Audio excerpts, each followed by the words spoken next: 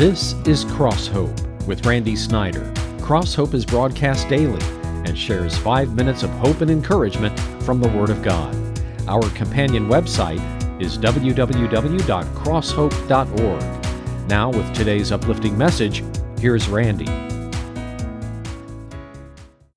Well, the first time that I ever used this stupid, foolish, sarcastic, snarky remark was years ago in South Georgia. Annie and I were at a restaurant, and we walked by a group of ladies that had the red hats on. Have you ever seen that group? Do you know who I'm talking about? I had never seen that idea before of all these women wearing red hats. I went up, walked by their table, and I said to one of them, "Are you a motorcycle gang?" And very seriously, one of them responded by saying, "Oh, no, we're not." And then she told me we're part of the Red Hat Society. I think it's headquartered in Fullerton, California. I thought that's what she told me. 70,000 members all over the country. It's a social organization and benevolent organization, the Red Hat Society. But I saw a group of 8 or 10 older men, I'd say 70 and above, at a restaurant. And I walked by them and said, "Are you a motorcycle gang?"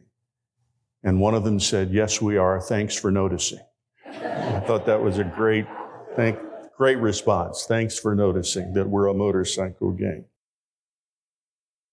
Well, years ago in college, good or bad, right or wrong, I subscribed to a magazine called Success Unlimited. It's no longer in publication. You can find it on the internet, issues of it. And I was so enamored with the whole concept of Success Unlimited. I even bought binders, to put the issues for every year that I had and kept them. And then one day, like a revelation, it came to me, Success Unlimited is not based on achievement. It's not based on accomplishment. It's not based on number of victories in life. Success comes, get this, here's the secret right now at the beginning. Success is having the presence of God in your life. You need to write that down in your heart if you don't write it down in your notes. Success is having the presence of God in your life. And I hope you realize that and understand that. Today we begin a new series. From the Old Testament book of Joshua, the title of the series is Successful, in whose eyes, ? It's the title of this message, but it's also the title of the series, Successful in whose eyes? You may think of yourself as successful. You may think of yourself as somebody who's achieved success. But my message to you is this: if the presence of God is not in your life, this is harsh. You're a failure. Let me say that again because somebody didn't hear it. If the presence of God is not in your life, you're a failure in terms of eternity. Because what matters is having the presence of God in your life. How do I know that? Well, the first 9 verses of Joshua makes it plain. If you believe that the Bible is inspired and the Word of God as I do, then this message is from the Lord. It may speak to a man or a woman, young person today. Joshua 1, beginning at verse 1. After the death of Moses, the servant of the Lord said to Joshua, son of Nun, Moses' aide, "Moses, my servant, is dead. Now then, you and all these people get ready to cross the Jordan River into the land I am about to give to them, to the Israelites. 40 years of wandering in the wilderness. Now it's coming, the time. I will give you every place where you set your foot, as I promised Moses." Well, Joshua, new series on CrossHope. We're in chapter 1 this week, verses 1 to 9, about success. Success in whose eyes? It's all about being successful in the eyes of the Lord. That's crosshope.org.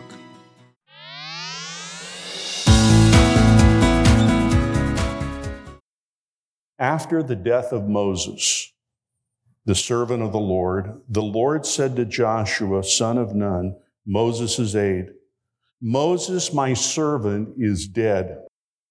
Now then, you and all these people get ready to cross the Jordan River into the land I am about to give to them, to the Israelites. 40 years of wandering in the wilderness. Now it's coming, the time.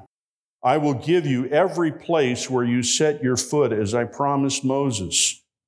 Your territory will extend from the desert to Lebanon, and from the great river, the Euphrates, all the Hittite country, to the great sea or the Mediterranean Sea on the west. No one will be able to stand up against you with all the days of your life. As I was with Moses, so I will be with you. I will never leave you nor forsake you. Be strong and courageous, because you will lead these people to inherit the land I swore to their forefathers to give them. He says it again. Be strong and very courageous. Be careful to obey all the law my servant Moses gave you. Do not turn from it to the right or to the left, that you may be successful wherever you go. Don't let this book of the law depart from your mouth. Meditate on it day and night, so that you may be careful to do everything written in it. Then, underline the word then, you will be prosperous and successful. Have I not commanded you the third time? Be strong and courageous. Do not be terrified. Do not be discouraged, for the Lord your God will be with you wherever you go. Moses, the great Moses, the one today that people in the Jewish community idolize, and understandably so, it was dead. And I want you to notice something, just parenthetically. This is not a major point of the message. Moses is simply referred to by the book of Joshua as whom? What's it say about him? Somebody say it out loud. Servant. That's it. The highest office in the body of Christ is servant. And the highest title and honor that I think the Lord could give Moses, say he's my servant. So many people want to lord it over people, and this is my title and this is my position, and you better respect my position in the highest office in the body of Christ. There's a wake-up call for some people as servant. I serve Jesus Christ, period. Who do you serve in life? Everybody serves somebody. Everybody serves something or someone. Who do you serve? And so Joshua is appointed the leader of the people. What an honor. Now you get these people, verse 2. Moses is dead. Now then you get all these people. Get ready to cross the Jordan River into the land I'm about to give them to the Israelites. Chris Rich is a minister from Marysville, Washington. He says every mission needs a leader. Every platoon needs a lieutenant. Every battalion needs a commander. Every army a general. Everyone on a mission will be battling something in life because of the spiritual warfare that's around us. And Joshua is told that God's promise of success is not based on his past successes, his current skills, or his future odds. It's based on the fact that God's with him. That is so important. We want to base the idea of success on all kinds of things, but it's based on the presence of God, as I mentioned earlier. 3 times in this passage, the word says this, be strong and be courageous. And for years, I thought it meant that I had to be strong and I had to be courageous in my own strength and my own power. That's not what it means.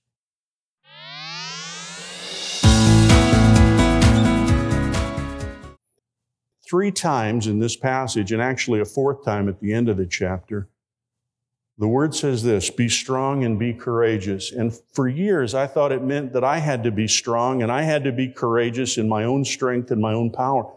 That's not what it means. Guess what? When the Lord is with you, you develop a courage and a strength that comes out of knowing God's with you. Let me give you an example in life. If you're a parent, or you remember your relationship with your parents, there was something about having a parent, a father or mother encourage you in your sport, in your studies, whatever the case may be, in your relationships with people. And there's strength, get this, that comes out of the encouragement of a dad, the encouragement of a mother. And so the strength and encouragement doesn't necessarily come from within, but it's through the encouragement of other people. And so it is when we are in the presence of the Lord. We develop a courage that's His courage. And we develop a strength that is His strength. And that's something to know, that The Lord's presence in my life brings about courage and strength. What do you need strength for today? You may say, well, I don't have any military struggles to face like Joshua. No, but do you have these things that you have to face in life? Doug Hoagland is a writer. He says, you need strength and courage to confront someone you love who's heading down a dangerous path. Listen to that again. Somebody in this room needs the courage and the strength to confront someone you love who's heading down a dangerous path. And that means different things to different people. Things I have no idea what I'm talking about with you, but you know. It takes strength and courage to ask forgiveness from someone you've hurt. You know of somebody you've hurt deeply. And it takes courage and it takes strength to ask forgiveness. Thirdly, he says it takes courage to restore a relationship that was severed years ago. That means different things again to different people. You need strength and courage to stand up to a bully at school, at home, or at work. You need strength and courage to refuse to do something you know is dishonest. Anyone asks you to do something and you say, you know what? What he's asked me to do is wrong. It's illegal. It's immoral. And it takes courage to stand up to people who ask you to do something that is dishonest. 3 more. It takes courage and strength to let go of some addiction that's got you in its grip. It takes the power of God to eliminate an addiction in your life. It really does. It takes courage and strength to share your faith with someone who doesn't necessarily even believe in God. It's not a question of whether they go to church or don't go to church. They don't even believe in the Lord. And it takes courage to say, I want to speak to you about your life. And that takes courage and it takes strength that only God can give. And the last one, he says, take strength and courage to begin an entirely new venture in your life or to begin life over again. Some people today are in the process of starting a new life. You say, what do you mean? I think the Lord gives us new beginnings over the years. You change jobs, new beginning. You move to another house, new beginning. You change in your relationship with someone, new beginning. And there's constantly new beginnings happening all the time in our lives, and it takes courage to face those new beginnings. And it takes a strength that only comes from the Lord. God intervenes in your life by saying, go where I'm leading. Go where I'm leading. God encourages you by saying, I'm with you.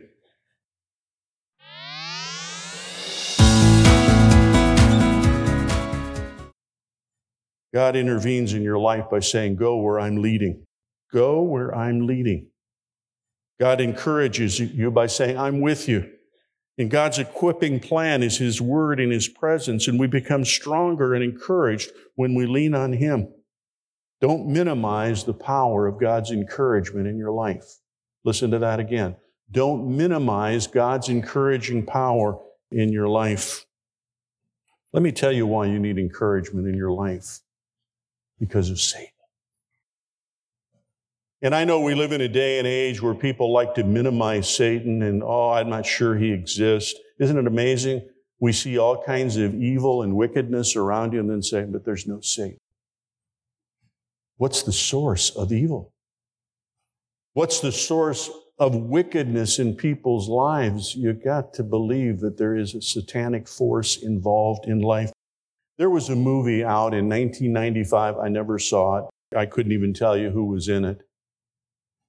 Made in 1995. It was called The Usual Suspects.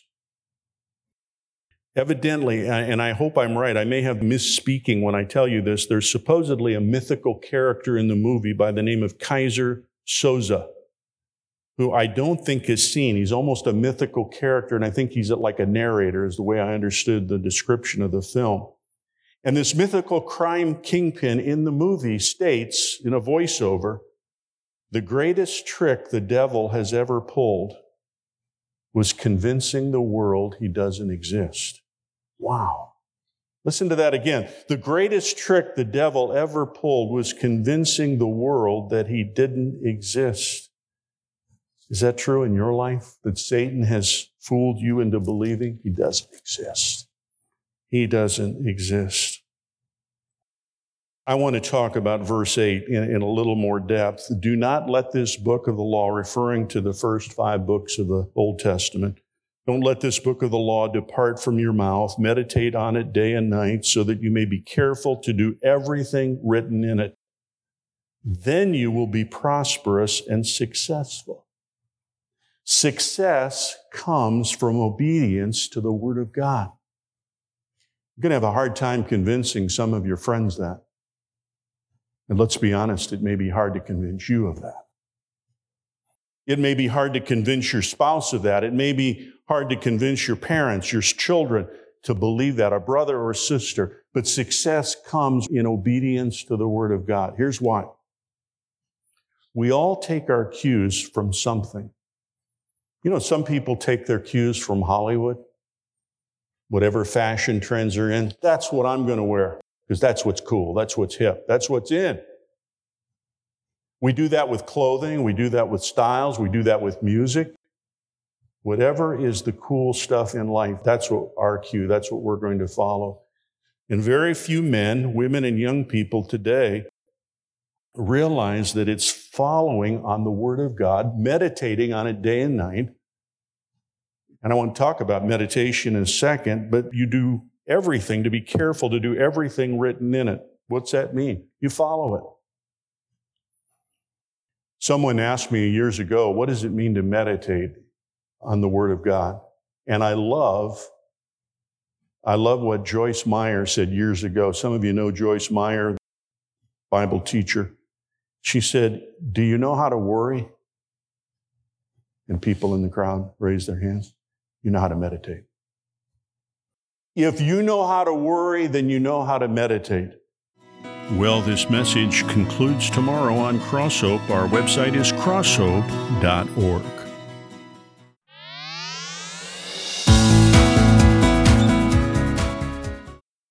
If you know how to worry, then you know how to meditate. What did she mean by that? You worry all the time, and so do I, about things, about family members. It means you ponder things over a situation, and you meditate on it, you think about it, you hash over it. And she said, if you know how to worry, then you know how to meditate on the Word of God. And listen to this. This is a brilliant statement. I'm amazed at my brilliance sometimes. And so that was a joke, by the way. You can't meditate on the Word of God if you never read it. Don't tell me how you meditate on the Word of God. And I can't tell you how I meditate on the Word of God if we never read it. You read it in order to study it. You study it in order to absorb it. You absorb it in order to live it. And you live it in order to be blessed and to have the power of God in your life through obedience to His Word. Then you will be prosperous and successful. And so many people think, well, when you become a Christian, what happens is you give up your will. May I tell you that's wrong? You don't give up your will when you become a Christian, you exercise it. You make a decision. I'm going to believe in Jesus Christ. And here's what I want to leave with you. There's power that comes in your life in an unknown way. I can't explain it. When you choose to believe in God, you choose to believe in the Word of God, you choose to believe in the Spirit of God, something happens. I don't usually end with a funny story, but I'm going to this morning because it illustrates the very thing I'm trying to tell you. A minister I knew years ago was baptizing a young man, and he said he rarely said anything after a baptism. When we baptize people, you've seen we baptize you in the name of the Father, the Son, and the Holy Spirit. Put them under the water and bring them out like that, and that's usually it. But this minister said, when I baptized this young man, I felt prompted to put my hand on his head. And here's what I said to him. You're a child of God. The Holy Spirit has sealed you. You're a child of God. The Holy Spirit has sealed you. And you belong to Jesus Christ for all eternity. And the young man looked up at him. And you know what he said? Uh-oh. I love that. Uh-oh. He's saying, man, I've gotten into something I wasn't aware of. Some of you have said, uh-oh, recently, when you realize Jesus is the Lord of your life. And He wants to be the Lord of your life. He wants to be the one you follow, the one you obey, the one you're loyal to, the one you stand beside because He stands beside you. The Lord wants you to stand beside Him because He stands with you. There is nowhere you go. There's no place you go. There's no situation you come into that the Lord is not with you. And I go back to the beginning of the message. Success isn't victory. It's not dollars made. It's not achievement. It's not grade average. It's not this or that. Success is the presence of God in your life. Decide. Decide that He's going to be the Lord of my life. And I don't give up my will. I exercise it. I decide to believe in the one who has a claim on my life. His name's Jesus. Well, my friend, if the premise of this message is true, that success means having the presence of God in your life, I ask you this simple question. Is the Lord in your life? If He isn't, why not? If He is He the Lord of your life? CrossHope.org. You've been listening to CrossHope with Randy Snyder. For more information about this ministry or to re-listen to any message heard on this broadcast, go to our website at CrossHope.org. Be sure to join us at this same time each weekday or listen at www.crosshope.org. CrossHope is listener supported and is produced by CrossHope Ministries Incorporated.